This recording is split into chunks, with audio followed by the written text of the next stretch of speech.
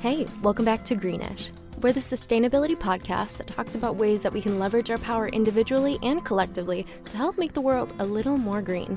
In this episode, we'll be speaking with the owner of Goodstead Farm, Sarah Longstreth.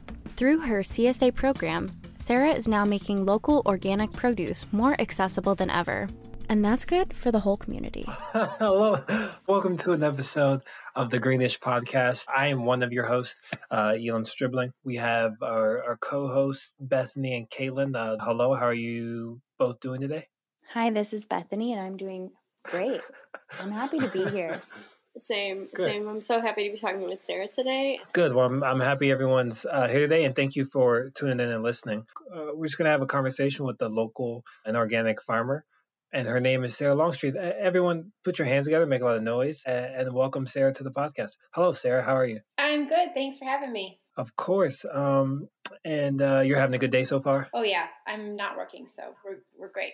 Perfect. Just to kind of start to get kind of caught up, can you just tell us like your name, your farm, where you're from, and kind of just your background? And yeah, my name is Sarah Longstreth, and I own and operate Goodstead Farm in Hope, Michigan. We are a certified organic, actually the Midland County's first certified organic vegetable and livestock farm. We're primarily a direct-to-consumer farm, so everything we produce goes directly to consumers as opposed to wholesaling or distributors. I'm actually from this area originally, born and raised in Midland, Michigan. Moved away when I was 18, and I never thought I was coming back. But lo and behold, 12 years later, I came back to start the farm, and we're now in our sixth season, going into our seventh season of production. Nice. And sort of a quick follow-up, like where did you learn the farm, or like what did you study in school, and did that kind of lead you to farming back home? I was actually an anthropology, sociology major, and my minor was gender and women's studies. My focus in college was actually Middle Eastern social policy, so not at all related. But in my spare time, when I wasn't doing that, I was pretty focused on plants and growing. So actually, I did some extraneous programs in college where I was spending time on our biological research station, doing a lot with wild plants and wild plant identification and cataloging, and really loved that. And when I graduated college, I felt a huge disconnect in terms of I had a lot of ability to read and to write and to think, but I didn't have a lot of physical capabilities. I didn't have a lot of physical skills. So I left college feeling like, well, what do I do with myself? What do I have to offer, going out into the world? And I didn't feel like I had much. So as soon as I graduated college, I actually moved out to the East Coast. I moved out to Maine and started looking for apprenticeships on organic farms, actually, and started there. Nice. So in college, it was sort of an extracurricular activity, like a hobby per se? Yeah, it was something that felt important, but didn't feel important enough to make my field of study. I didn't really know how to incorporate it into what I was doing with my life. Right. This is Bethany chiming in, but was that an option? Like when you were entering school and you're thinking about majors, people kind of have to know that that's what they want to go do and go pursue a degree at a school with an ag program, right? It's hardly one that you go in being like, I'm undeclared, and then partway through you decide you're going to be a farmer. That's probably not the path, right? Well, I mean, and I did go to a liberal arts college, so an ag major wasn't really an opportunity. It was more like, environmental science or, it was some aspect of that. But it wasn't ag. Yeah, it was more sort of still in like the theoretical realm. And how did you and Bethany, you can also jump in on this. How did Bethany and Sarah meet? What's the relationship? I'll take this one. I had a big crush on Sarah because the farmer's market is kind of the coolest thing in Midland. And then Sarah is the coolest kid at the farmer's market. But I just moved actually from the Bay Area of California where farmers markets are great. I was really not expecting to find such a good one here. And then I saw Sarah probably from a distance and was like, oh, I'm going to go the other way. She's like, I'm going to want to be her friend. And she looks way too legit and hippie for me. And I'm going to feel like shamed. And so I probably wasn't friends with you as soon as I should have been, but everything happens as it should. And I had a friend here who convinced me to sign up for your CSA with her, that we would split it. And pretty quickly, we came around your booth and had to meet you. And I think I'd already emailed with you explaining how I didn't want anything to go to waste. So I was splitting a half share CSA, but it's all for the best. And like, I'm sorry, we're going to be complicated, but we are excited and just like way overzealous. And now I know how little time you have for emails. But in this scheme of my whole move from the Bay Area to Midland, I always talk about how maybe my favorite thing has been how local I've eaten, and it's all thanks to Sarah. So I weaseled my way in and then got her on this podcast, and now it's like everything is coming together. And now we're the best of friends. Yeah. Is that how you experienced it as well, Sarah? More or less. No. And that's our meet cute. I love you. It's cool that you like met her at a farmer's market and were like out meeting people, and that she's nice enough to share that space and open enough to talk to you, Bethany. We hugged. I think we had like an awkward meeting, kind of. Which is forbidden now. Yeah, which is against the law. So for the listeners and for myself, I'm not going to even pretend. I don't know what a CSA is. So Sarah or anyone, can you kind of explain what is a CSA on a very simple level for someone like me? Yes. So CSA stands for Community Supported Agriculture, and it's not at all a new concept. It's actually a pretty old concept. And what was it? I think it was originally created by Booker T. Washington. As a quick editor's note, Sarah means to say Booker T. Whatley here. Fact check me, yeah. So it was originally created as a way to aggregate and find a home, to find a place for farmers, produce. Markets can be unstable, especially, if you're thinking about the larger markets like wholesale and such. And so it was a model to directly put the farmer in communication with the consumer. So a CSA is essentially like a vegetable subscription. The consumer buys in or purchases their subscription in the off season. So here in like the winter. And the idea is when the farmer receives those funds in the off season, those funds help to support the next season's worth of farming. So all the seed purchasing, the labor purchasing, tools, supplies, packaging, it gets that next season up and running. It's sort of like the startup capital, if you will, for that next season. And then, as soon as the season hits and there's food coming out, those members, those CSA members, then get their subscription fulfilled. So within our summer CSA, the summer CSA members who buy in during the winter, they get 20 weeks of vegetables from May through October. Sweet. So it's like a Netflix sort of pre-order your food thing. Precisely. Yeah. That's sweet. That's really, really cool. And are there different, because I heard Bethany saying she split it with someone, are there like different tiers or like buy-ins? So if you just want, a few items or the whole refrigerator? Yeah, exactly. So we have different share sizes depending on essentially family sizes or your dietary options or preferences. So we have, for simplifying it, we have like a small, medium, and large. Gotcha. That's really cool. I haven't heard of that before. And honestly, I'm going to look to see if there's something like that close to me, because I would love to be involved and learn more about it. So there's not like a website. There's probably a website. There is. I think it's called Local Harvest. That's okay. Local Harvest, but I think that's a great way to connect with farms locally. Cool. Thank you. But I couldn't theoretically buy a subscription for you all the way in Michigan and I'm in Colorado, right? That wouldn't make sense. No, we don't ship. Okay. We're not shipping spinach to Colorado. I'm sorry. Okay, no. I think I got all the dumb questions up. Okay. I'd like to add one of the unintended consequences of signing up for a CSA that makes you rethink food a little bit is that you don't create a list. The farm creates the list based on what's in season, what's being harvested, how much. So instead of thinking like, oh, this week I'm going to make X, Y, and Z, and so I'm going to go to the store and buy according to that. Instead, I started cooking differently because I was waiting to hear what would be in the CSA before I was thinking about what kind of meals, and found that like the food I was getting was obviously super fresh, but super fresh, hyper local, and only in season. I wasn't eating things that were out of season. I hardly went to the grocery store this summer for anything but like lemons, avocados, and wine. But, that sounds romantic. That sounds like it'll kind of spice up. Midland is known as Little Italy in the rest of the world. It's a little known fact. It's a really interesting thing to think about food differently than just going to the grocery store with your list, is thinking, well, what is the ground offering right now?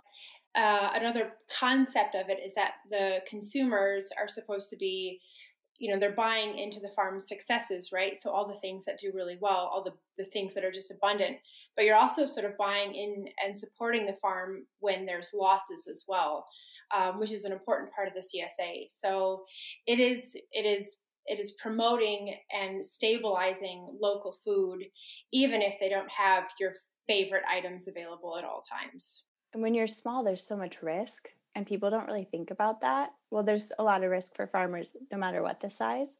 But in COVID times, people were freaking out, thinking about food security a few months ago. And we were realizing how much more secure your food is if it's local. So how are you affected by COVID in ways that differ, I guess, from the rest of us? Obviously, we just learned when setting up that Sarah has never had a Zoom call. So her life has not been affected by the Zoom wave the rest of us have experienced. But instead, you rode an entirely different wave, including local issues as well as just the same COVID changes as the rest of the country. Yeah. So a few things that come to mind is, first of all, at least in the state of Michigan, we were experiencing some points when there were total shutdowns of certain businesses.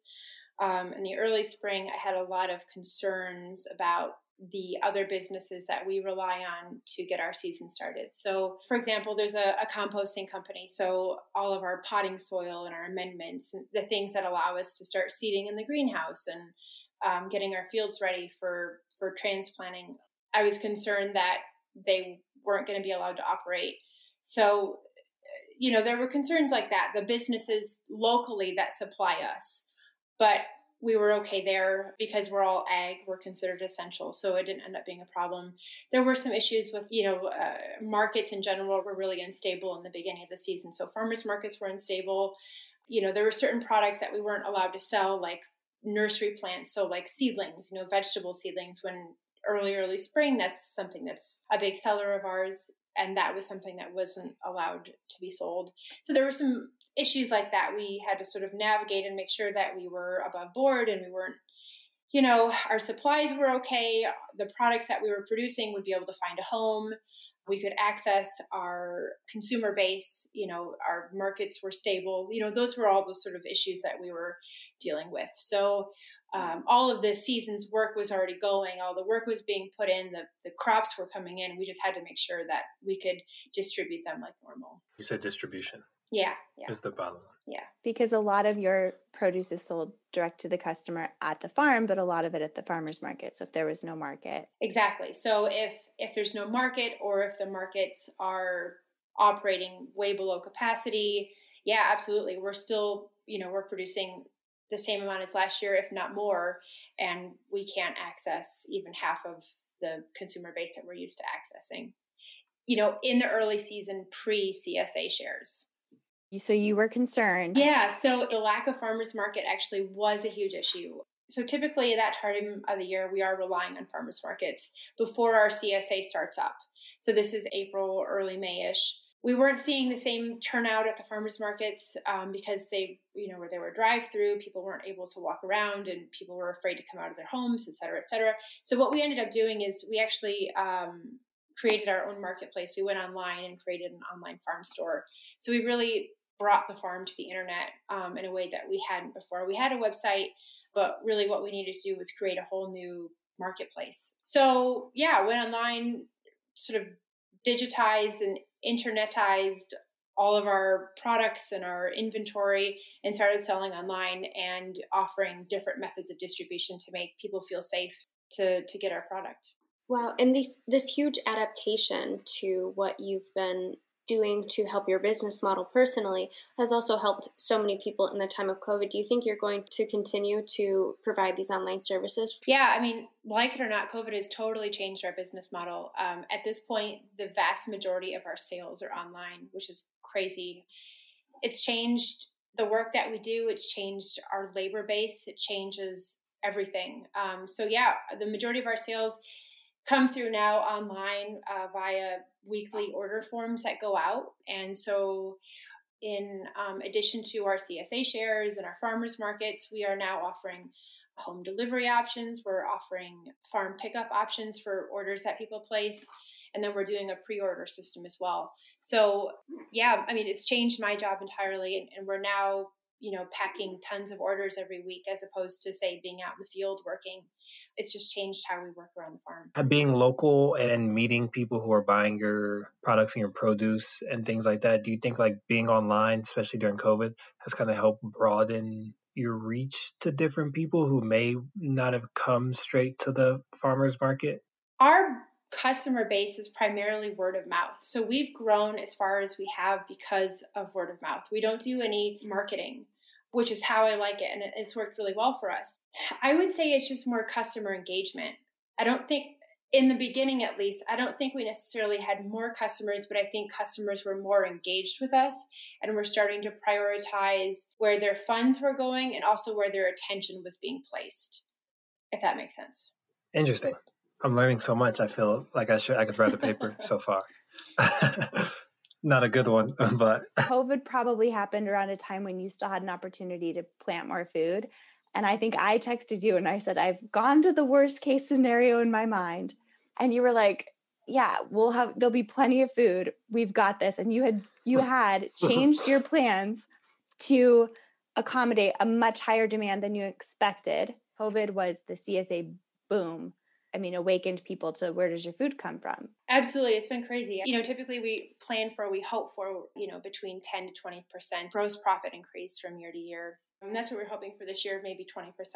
And we saw the numbers are still coming in, but I would say at least 65%, no, which was way beyond what we were expecting.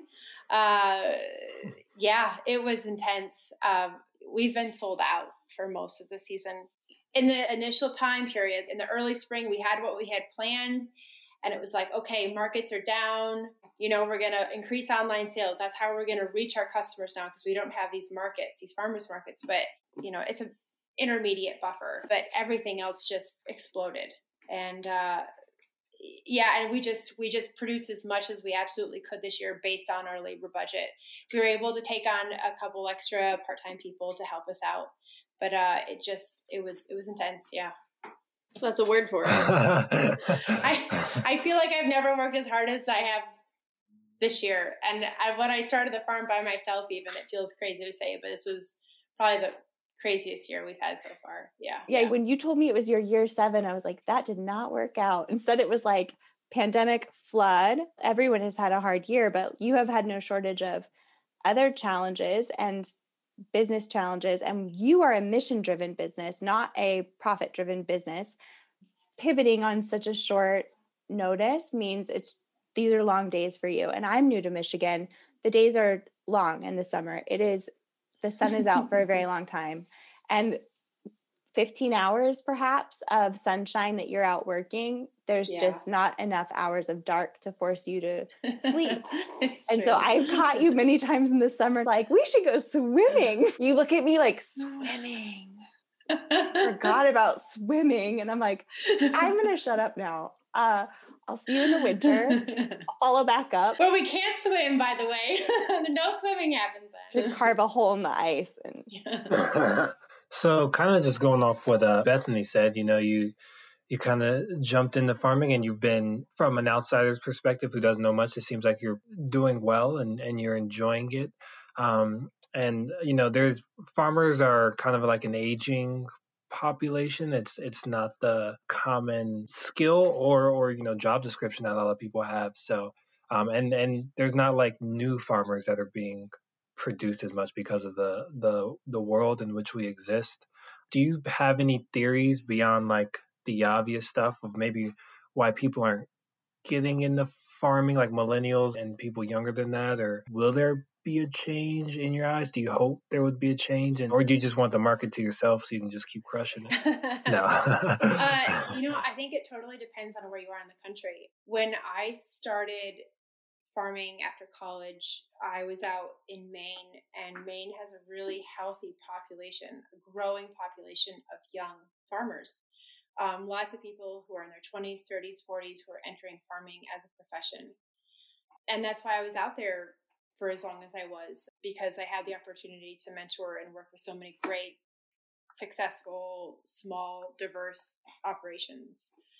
I think the challenge is, though, is when you think of a farmer, you tend to think of a sort of Midwest or Plains farmer who is going to be primarily a white man in the ages between like 50 and 70, most likely growing commodity crops, corn, soy, or raising hogs or cattle. It's very large scale, single crops, monocultures. And so I think the challenge is that when you think of farming, you think of that. And when you think of farmers, you think of that. However, I think the challenge is to start to change the notion of what farming is and who farmers are.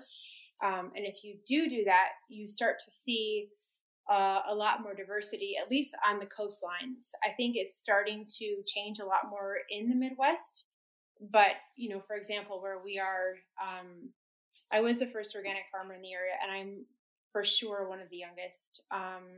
Most of the farmers at markets are much older than I am. And we are a small farm surrounded by hundreds and hundreds of acres of commodity crops being grown by white men that are between the ages of 50 and 70. So I think that is the notion. I think things are starting to change, but I think that it's a slow change. And I think there are a lot of barriers to entry for sure. First of all, being the amount of work that it takes to actually do this successfully. I think there's a lot of romantic notions about what it means to farm. And typically, once people get past those romantic notions, it's much more work than people want to do for not enough money. Right. Which is a barrier. And then, the marketplaces, making sure you have a marketplace to sell all of your product, so you can grow all the carrots in the world, but if you don't have a good marketplace to sell them to, it doesn't really matter. Making sure that you're set up in a place where, you're not competing against 100 other farmers who are growing the exact same product as you. It is kind of a complicated topic when you're talking about what the emerging markets look like and new farmers, but it is happening. I just think it's happening in ways that maybe we're not totally in tune with. We read millennials take up half the workforce, but only 8% of farmers. And do you think that something like COVID or the shift in thinking about our produce is really going to shift the workforce to really consider farming as a viable option for young people looking to create careers for themselves? I'm not sure that it will. Because I think first and foremost, there are like some of the barriers are still pretty consistent, like land barriers, capital barriers. And if you don't have, if you don't come from a farming family, making sure that you get like the right training to sort of set you on the right foot. I can't think that COVID would all of a sudden jumpstart a generation of young people to start thinking about food production. I think if anything, it would maybe get them thinking about where they spend their dollars more than anything, where their priorities are and where they're sourcing their food from and stabilizing food within their own households or direct communities. But I think it's a big leap, though, to start thinking about then going into producing food for yourself, except if you are maybe doing it on a small scale. So like having your own backyard garden or having your own few laying hens, which was something that we saw a lot this season. A big issue for farmers, normal everyday consumers were buying up all the chicks in the country. There was a chick shortage because people were freaking out and buying, they were buying all the chicks nationwide and they were buying all the seeds nationwide, which I have strong feelings about. Is very frustrating and hard because we're trying to grow food and we can't access seeds because all these people are buying up all the seeds. Right. But people were thinking about food production within their own immediate pods, their neighbors, their families. And I do think that is a shift. I don't necessarily think it makes them go into production, but it makes them start to think about stabilizing their own family's food source, which is important. Absolutely. Without a doubt. Something that I was excited about when I first was learning about the farm is that you have had farm kind of camp days for kids. And I thought, that could change someone's whole trajectory. Not only have the experience on the farm, but to have that experience with you and your staff who are giving a different visual. If I had seen that as a kid, it would have opened up a different pathway. Having time on a farm makes kids appreciate food more. I think adults should have days on farms every year to remind us that it is backbreaking work. It would help us to waste less. I love the idea of kids seeing that because it's good for you on many levels to get your hands in the dirt, but it makes you appreciate your farmer. I think what was fun about our kids camp, which was something that we offered last year, obviously not this year with COVID, but kids are really like the ones who bring new ideas and new thoughts and habits into families and households. I learned this actually working elsewhere, is that, if you want to change familial habits, a really great way to do that is introducing new ideas and concepts to kids.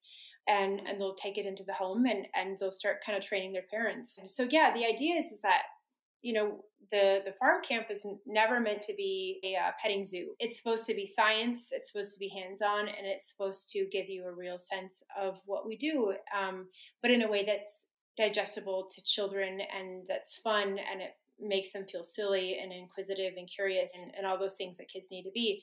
I think that worked really well. It was really fun, and it engaged them, and they cared. And it also gave them a different idea of what farming could look like. Yeah, I mean, there weren't combines involved, and there weren't $100,000 tractors involved, but it was something that involved their bodies, and it involved things that they could touch and see and smell and eat, and made a difference to their communities and their homes. And they loved it, and it was really fun. And it was definitely something that our families missed this year, and we missed this year as well. Yeah, I don't even want kids. And then I saw that camp and I was like, maybe I should have kids.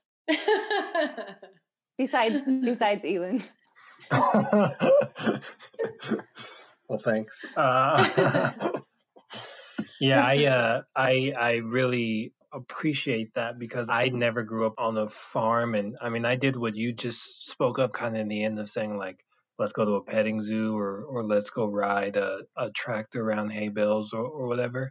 But looking back and what I want to do and where I'm at in life, I wish I had not even hardcore skills like you have, but even just like a concept of really what it takes and the different types of farming. Because farming to me is just some old guy and he wakes up early and for some reason he has a limp and there's animals running about and he talks to them. So that's really cool that kids can come out and experience something that I think Bethany said we all should know and value. So kind of before COVID really hit us, before political unrest following the death of George Floyd and the resurgence of BLM, you not only scaled up to meet demand, but you expanded even further to develop a no questions asked sliding scale program to reach people who otherwise might not have exposure or means to access produce like yours. Local activism can look differently on all of us when we use these talents and resources that are kind of unique to our communities.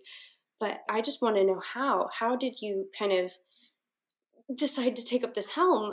I cried when I got the email and I'm like, she's doing something else. Granted, I know that you have annoying customers like me who are like, hey, wouldn't a program like this be great? And you're like, yeah, we know, but we need to breathe. We're drowning. You saw a need to get vegetables to people who don't even know to go looking for vegetables like yours. Yeah, I'm going to cry right now. I'm going to mute myself. Well, I think there's a lot of feeling about that time period because there was a lot happening in the country with George Floyd and the Black Lives Matter movement and Minneapolis, where you've lived. Yeah. I mean, all that was very poignant, and it was communities that I'd lived in and communities that I know and neighborhoods that I've been in and lived in and worked in. And, being here, being where we are, I had a hard time knowing what our role was in this conversation, this national conversation that was happening around the quality of life for people of color and institutionalized racism, which is huge, huge topics. And I'm not an expert in things that feel very, very, very important. And within our community, a predominantly white community, how do you have this conversation and how do you think about these things and how do you make a change and a difference? yeah, they're really, really big topics and things that even now I struggle with. Our thought was to think about food security and stabilizing communities in terms of food access. And while we may not have a lot of people of color in our immediate community, the thought is that we have to sort of start here. We have to start on our geographical footprint, the place that we are, and kind of move from there. The other thought was that maybe hatred or displeasure for the other or a fear of the other is rooted in a sense of not having enough and sensations of like competition, whether or not that's real or fabricated or politicized, whatever. But if people started to feel maybe more secure in some ways within their own communities, I don't know. It's a crazy idea, right? We created the program and sort of with all those big thoughts in mind, not knowing if it would reach what we wanted to reach. But yeah, that was where the community shares came from as a way of offering good food to people who needed it, who wanted it, who didn't have to prove anything to us, didn't have to show us proof of income. Just their desire or their requesting would be enough of an insurance to their need. And so that's how we set up the program and how we continue to run it. And I know you already had other things in the works that you're still working on, accepting EBT. And all that I took away was no matter where you're at, there's something you could do. And often right in your skill set is where you should start. Sometimes my skill set feels removed and irrelevant to making a real difference. Whereas to me, food is very relevant to making a difference in anyone's life. And I'm a privileged person who can buy organic at the grocery store, but eating vegetables that are farmed by someone I know this locally and fresh and all of that, like that's enhanced my life. That's something I want other people to have. I want everyone to have. I get this. It's funny, even just saying like that idea of security and if you can like spread that vibe of there's enough, everybody, that is a powerful message in and of itself. Whatever your skill set is, start there. Wherever your community is, start there. And you are already busy. You have every excuse in the world. Your family has lost a home. You've had a lot going on. But seeing like you do that moved me to think of like, what's a more practical way to look at my life and see whoever's in need and wherever I can spread a really positive message of security and love. And when there's stress, we like hoard. And that's what people did during the pandemic. Everyone's buying toilet paper at a rate that's unreasonable without thinking about the next person in line, the person behind you. Why the fuck are people being ugly right now? I loved that you did that this year of all the times, even though I know you were probably doing a more thoughtful version that was going to roll out next year that made a lot of more sense or, had a bigger picture in mind. But the fact that you were able to pivot on the skills and the resources that you had and somehow create space and time to do it. A big part of it too is there's this idea of organic is gourmet and expensive is gourmet, and organic food, it's fancy because it's expensive, et cetera, et cetera. And there's a lot of things that aren't really correct in all those statements, but especially with the community shares, I mean, we're really trying to get people to just be excited about good food that tastes good, and it happens to also be very nourishing. It's not about it being organic, because I know sometimes that can be a turnoff, and it's not gourmet. I mean, everybody should have access to just clean, healthy food that they think tastes good, and that shouldn't be gourmet. I mean, small producers being able to survive and have families and feed their staff and pay their staff well shouldn't be considered excessive.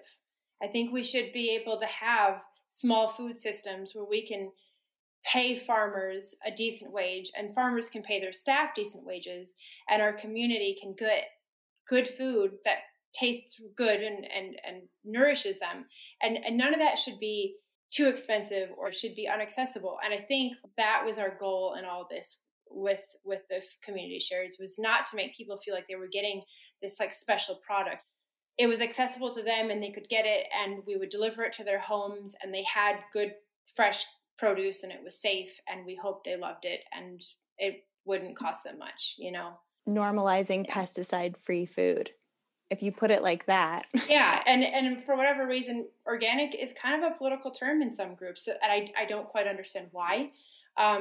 And so we didn't want it to be political. We didn't want it to be economical. We didn't want it to be a social economic thing. We just wanted it to be accessible for everybody. Yeah. I hope the listeners are clapping right now because, I mean, that's remarkable and it's really, really cool. That's important for a lot of people. And maybe they haven't had the chance to say thank you, but, we can.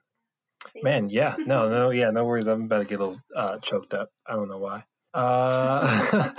So kind of going from that, like how can consumers, whether that be through a CSA directly with you or kind of nationwide, how can consumers better support farmers in general? I think the best way of doing it is to directly communicate or to directly identify who are the producers in your area. I think working with a producer directly is just about as good as it gets. It's great for them, but it's also really good for you. And I think it's really great for your immediate community, your economic community, your social community. Going online and honestly just Googling, or going to your local harvest website and just seeing who is producing what in your area, I think is really, really valuable. And starting there, and if you find a farm that you really like, then ask them if they know of any other farms in the area that they'd also recommend. Farmers supporting and recommending other farmers is really the best way to go because, of course, the farmer that you love and trust can tell you of at least one or two other farms in the area that they would also recommend. I'm sure they buy their food from, for their families too. So, find one farm that you like and then go from there. Perfect. Yeah. And that's something that I literally, like, when we're done this evening, I'm going to get off and just be like, where can I get the freshest, the best food? Caitlin, you're nodding. You agree? Absolutely. Yeah. I've been waiting on Sarah's wait list for a minute. Yeah, Caitlin, it kind of sounds like you're trying to get the inside. She's like casually being like, and if you just want to move me like up on that list, that'd be great. Like, I'm totally there. I know I'm a couple cities away, but I'll drive and I will any day you just name the time. I'll come pick up. I will, honestly. Yeah, if you need me to work on the farm, just let me know. You're in. I know there's so many places that we could go, but on top of everything else is a little bit of educating customers like myself who recently learned about rutabagas. Sarah has taught me a few things, and I'm sure I'm not the least informed vegetable eater in your CSA. So thank you for educating us. I'm sure you have ample stories, but it's kind of just this one additional piece of your job that people don't think about is you have to teach people. Yeah, there's a lot of food education that goes into what we do. And I'm not sure that I think moving back to the Midwest, I wasn't totally ready for how much of that would become my job and in my job description. But a lot of what I did, I guess, in at least the first few years in setting up the farm was really talking to people about what we grow, how to use it, how to cook it, how to store it. Yeah, how to familiarize people with these things that might look slightly different, but is just as delicious and cooks up very easily and stores very well. So yeah, I think that's a huge part of what I do is consumer education about food. And we mostly try to have items that people recognize and people are familiar with. But of course, we have a few items that are a little bit more novel or things that you wouldn't see in a grocery store. But we're not trying to make it fancy. We're trying to provide as much food as we can during all seasons. So as many options as we can during, say, like the weird parts of the early spring in Michigan or the weird parts of the winter in Michigan. And so sometimes that means having some cold, hardy items that are a little strange looking, but might grow really easily and are still a really great vegetable to have and cut and eat and enjoy, but it's just not what you're used to eating. So, again, we try not to be too over the top, but we do really hope to sort of whet people's appetites for some different things, but helping them to make the most and get the most value out of the products they get from this. So like, for example, getting, say, a bunch of Japanese salad turnips with the beautiful greens on top. Well, we leave the beautiful greens because they're some of the most nutritious part of the vegetable. And so they're easy to eat. And so when you're buying those, you might as well also utilize the greens. And so we just try to get people excited about those little weird things as well. And kind of going on the, in the world, they say there's no stupid questions, but I think every once in a while you're going to get one. What's like the, we won't say stupid. What's like the wildest question you got, or the most obvious, or maybe like the funniest question you've ever gotten? Because I don't know what a rutabaga is. To me, that sounds like an old car. Or, I mean, it should be an old car. I mean, yeah. I think, one that we do get really regularly is, did you grow this yourself? And it's maybe not quite what you were looking for, but it is one of the most consistent questions that we get. Yeah.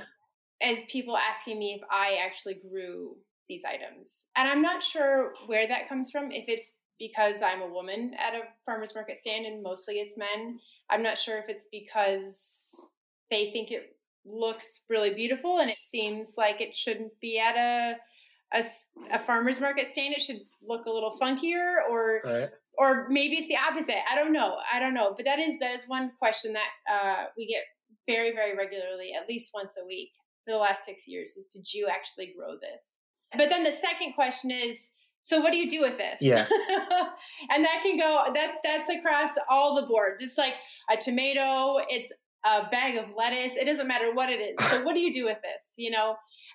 That's the second most popular question. You should have like baby pictures of all the plants you grow and just be like, I raised it from when it was a little pup to an adult. That's cool. Yeah. That's probably one of the things that I would honestly ask is like, what do I do with this now that you've given me this such a good thing in it? I think that we maybe touched on this idea that we need to normalize pesticide-free food. I think one of the first steps is to think about your organic farmer instead of thinking about a big business profiting from you paying 20 cents more. If you have a concept of how much work it is to grow any produce, regardless of organic or not, it's work. It's a lot of investment. When it's organic, it's going to be a different ball game because you're competing against perhaps pests, which is part of it. That's also part of a healthy, biodiverse ecosystem. And I know that's something that is a part of the way that you steward your farm, is knowing that there's a lot of lives outside of your plant babies and your chickens and geese and ducks and sheep and dogs and cats, is that there's other animals that are native and that are going to come and go. And some of them feel like nuisances and they're extremely challenging, but they're not bad.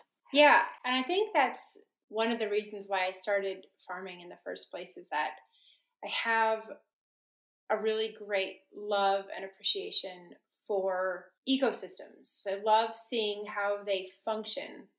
And I love understanding that. And I love seeing it in action. And at a farm is an ecosystem within many other ecosystems, right? And so understanding that your very manipulated agricultural system is operating within all these larger systems. You have the soil, you have the wildlife, you have insects and bees and pollinators. You just have all these other things happening that are not part of what you're immediately cultivating, but absolutely alter the product and the system that you're functioning within. I think that's really exciting. And I think that's really important, because a lot of times I think large scale monocultures want to create a sterile system, right? You till the shit out of everything and you spray everything. So everything is killed. Everything is dead. And then you just plant, and you are planting your corn or you're planting your soy, and you want just one thing. But we very much rely on a complex living system. And so while it may include some things that we're not super excited about, like pests, maybe sometimes fungal activity that goes awry or bacterial activity that goes awry and creates some disease. For the most part, a healthy system has checks and balances. And if you have healthy living things, they create a check and a balance system for certain pathogens or pests that do eventually come into your system. And that's what I think a healthy, functioning organic system is about, is having many healthy ecosystems that create checks and balances, as opposed to a sterile environment that relies on chemicals and sort of death, if you will. I mean, not to be dramatic, but to try to promote a singular crop. Yeah. Sarah, there's a question I've been holding on to for longer than today. I know this is something that's been on your mind, and obviously mission driven is one way I would describe your business, and that it's not for the weak-hearted. It's not for the, I mean, you're physically and you're mentally strong to do it. It's not just for anyone, but there are people who I think really are cut out for it. And I want you to share maybe about what motivates you, or anything along those lines that you'd want to share with someone who thinks they want to be a farmer. Yeah, that's a good question. And you're right. That is something I've been thinking about. And I think I can mostly articulate it's a few different factors.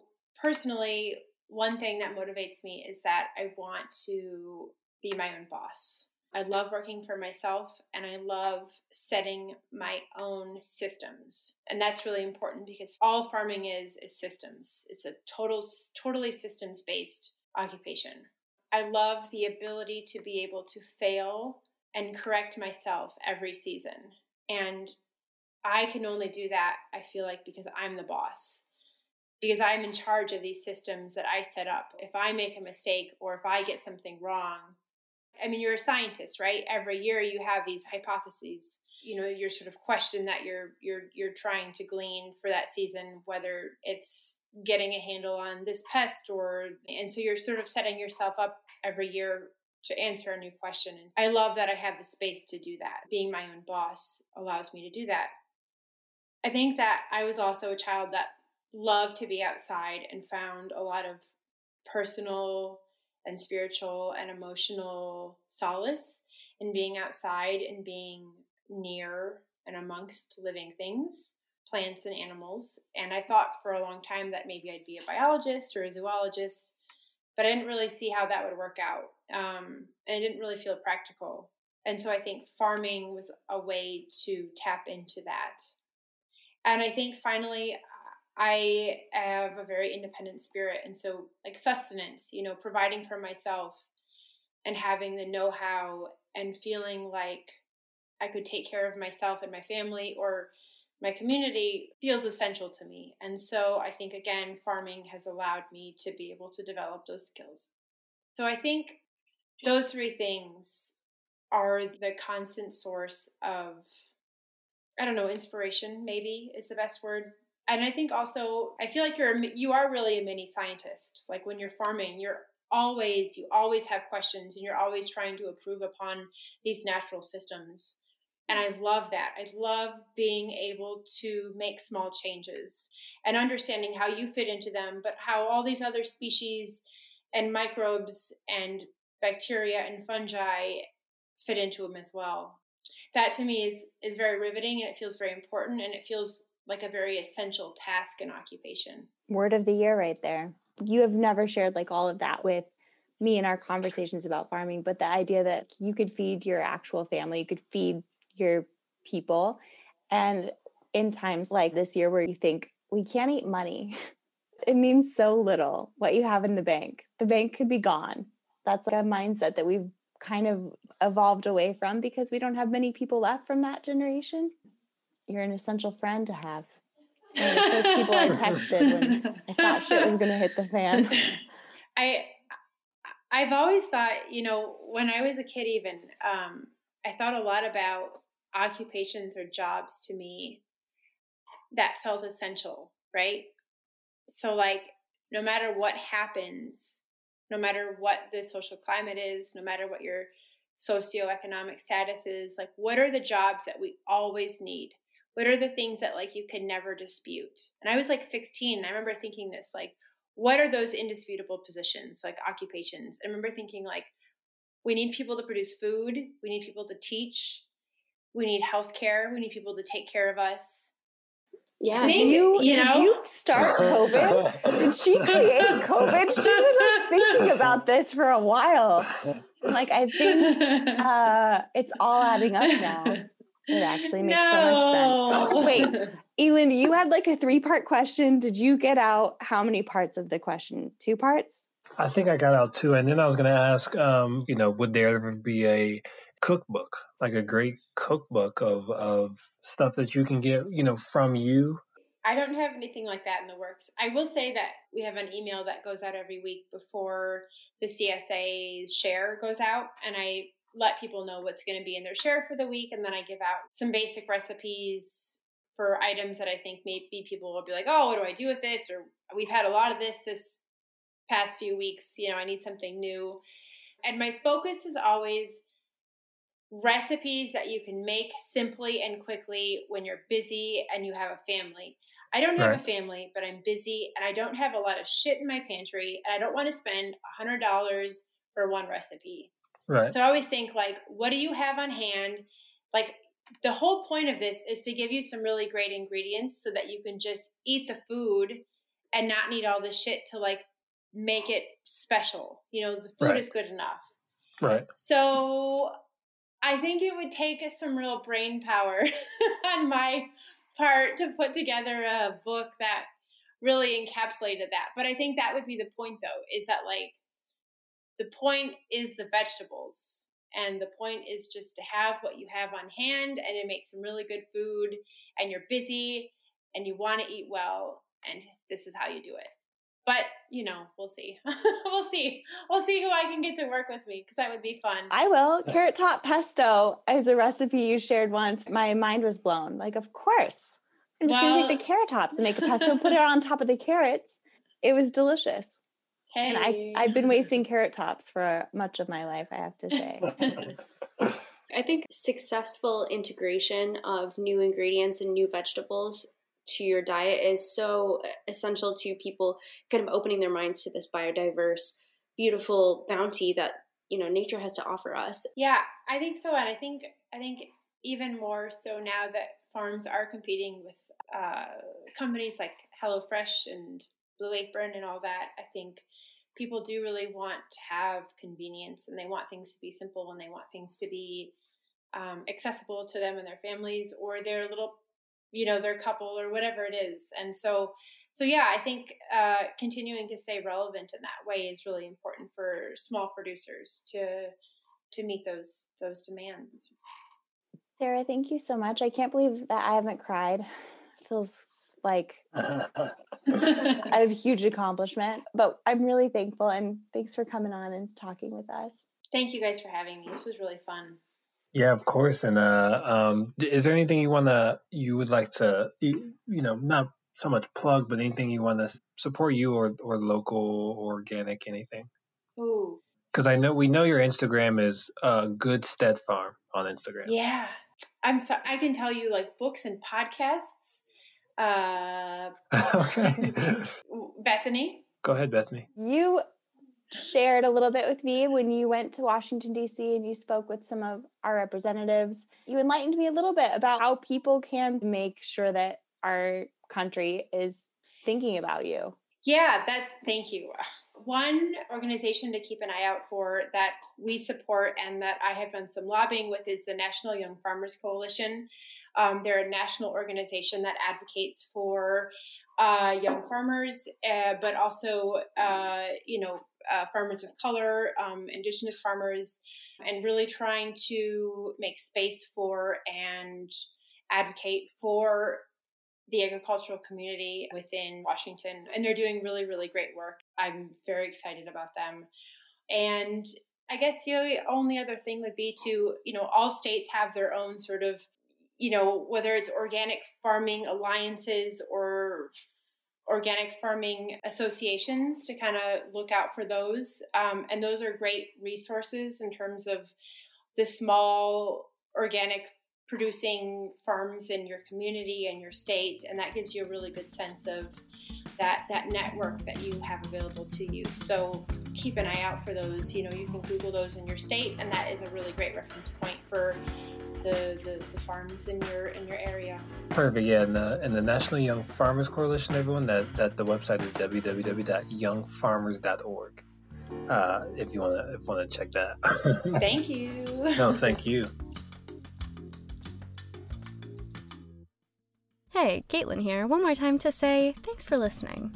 If you take anything away from this episode, remember that eating locally and seasonally supports small farmers and promotes more sustainable food systems. We also have some great resources in our show notes regarding Booker T. Whatley, the origin of the CSA, and the Young Farmers Coalition. If you're interested in finding your own CSA, be sure to look on localharvest.org. And if you're enjoying Greenish, be sure to subscribe and leave us a review wherever you listen to podcasts. Also, hug a farmer next time you see one. They deserve it. And say thanks. From all of us. See you next time.